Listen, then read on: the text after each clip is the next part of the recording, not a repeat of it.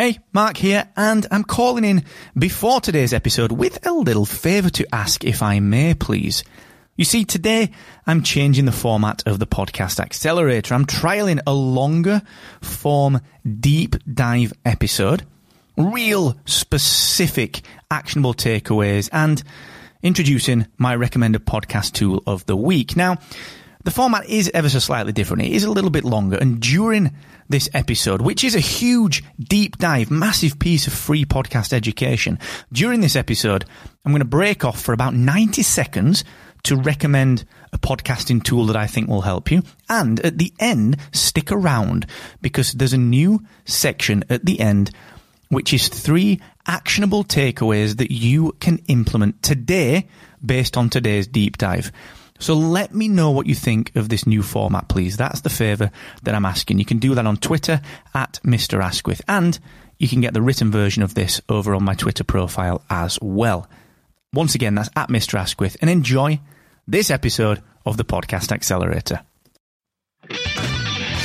What type of podcast marketing posts work best on LinkedIn? A question that came in from a good friend, Mr. Jonathan Bailey Strong, a few weeks ago on our Podcast Launch Accelerator office hours, which you can attend if you're launching your podcast for free at 11 a.m. Eastern every single Friday in the Podcast Launch Accelerator Facebook group. So I'm going to talk about that right here in just a second on the Podcast Accelerator. I'm your host, Mark Asquith, CEO and co-founder here with Captivate.fm, transforming podcast hosting to help you to build your audience. If you don't believe us, go and kick the tires at Captivate.fm and experience a podcast host that truly wants to help you to succeed.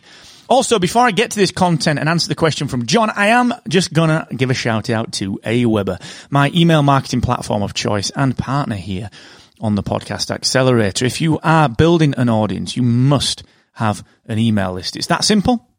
It's that clear. And if you don't, you're missing out on not only good relationships, not only the ability to understand what your audience wants even more deeply, but also revenue. I'm not joking here when I say this. You know, email marketing is one of the most powerful ways of generating revenue as a podcaster. So go and try Aweber for free at markasquith.com/Aweber. You don't even need a credit card.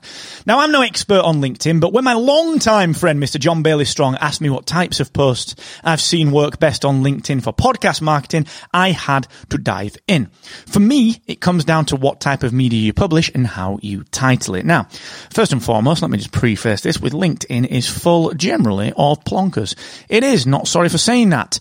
And whilst there are some amazing people on LinkedIn, there are some amazing content creators, there are those plonkers out there who will always tell you off for posting something a little fun on what is supposed to be a quote-unquote professional network. To you, I say get in the sea, you are a plonker. Because it's a social network, a network to be social upon. So let's just get that out of the way to start with. Why do I say that? Well, it's not to be a curmudgeonly old sod. It's actually because if you approach LinkedIn with the mindset of this is a professional network, you'll do shite content. You will not do good content, all right?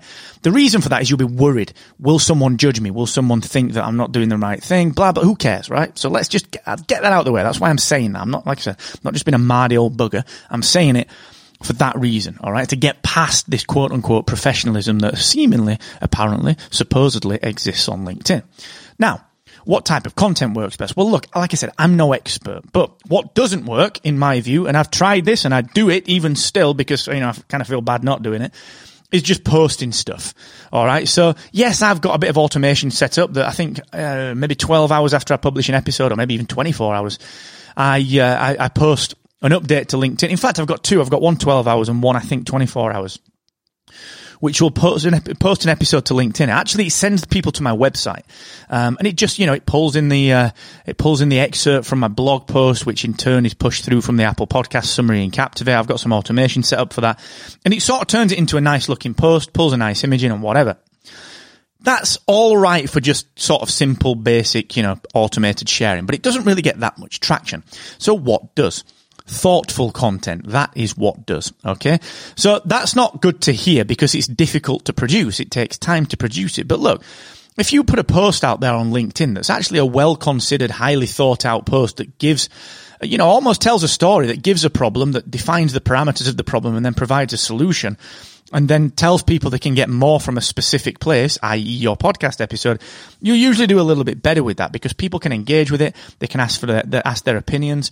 And importantly, if you ask for opinions, that really helps. Remember, calls to action. They don't have to be these big marketing things. A lot of people don't simply say to themselves, well, I'm going to engage on a post just because I want to. What they tend to do is they'll see, oh, wait a second, this author is actually wanting feedback, so I feel like there's an open door to give it.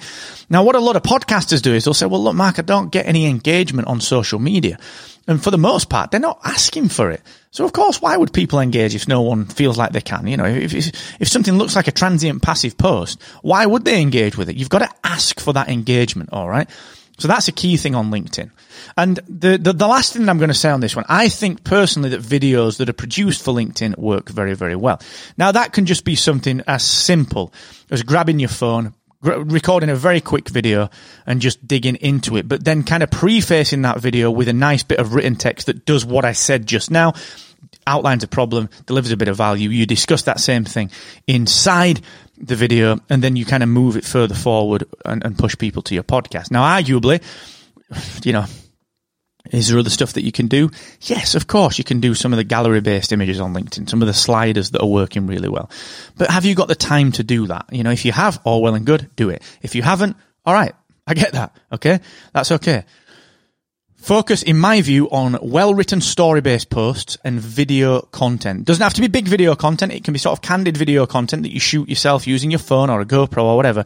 But just try that because I think that is the easiest way to start with content that will actually get a bit of traction on LinkedIn. Yes, like I said, you can expand it later, but that is the easiest, lowest hanging fruit to get started with content that will generate a few results for you. All right. So that for me is sort of the little middle ground that I would suggest. Now, let me know how you get along. I'm on LinkedIn. Search for me, Mark Asquith.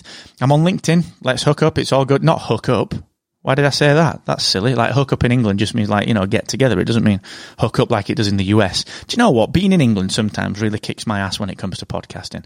There are loads of phrases that I'm not allowed to say. Like, I'm not allowed to say love you and leave you because Jess said that it implies that we're going to hook up and then I'm just going to leave. Where in the UK, it's just, I'm going to, I love you, but I have to leave. I don't know. Bloody hell. Thanks, England. Anyway, come on to LinkedIn. Let's just connect over there. Search for me, Mark Asquith. You'll recognise me. I've got that really nice looking black and white picture. I look nothing like that in real life, but just search for me. We'll connect. Let me know what I can do to help. Drop me a DM on there. We can chat through some stuff. And, of course, on Twitter. That's where I do most of my conversations. All right, hit me up over there at Mr. Asquith. And until the next time, thank you to Jonathan for asking the question. Thank you to you for listening. Enjoy yourself. Stay safe. And please keep on captivating. Adios.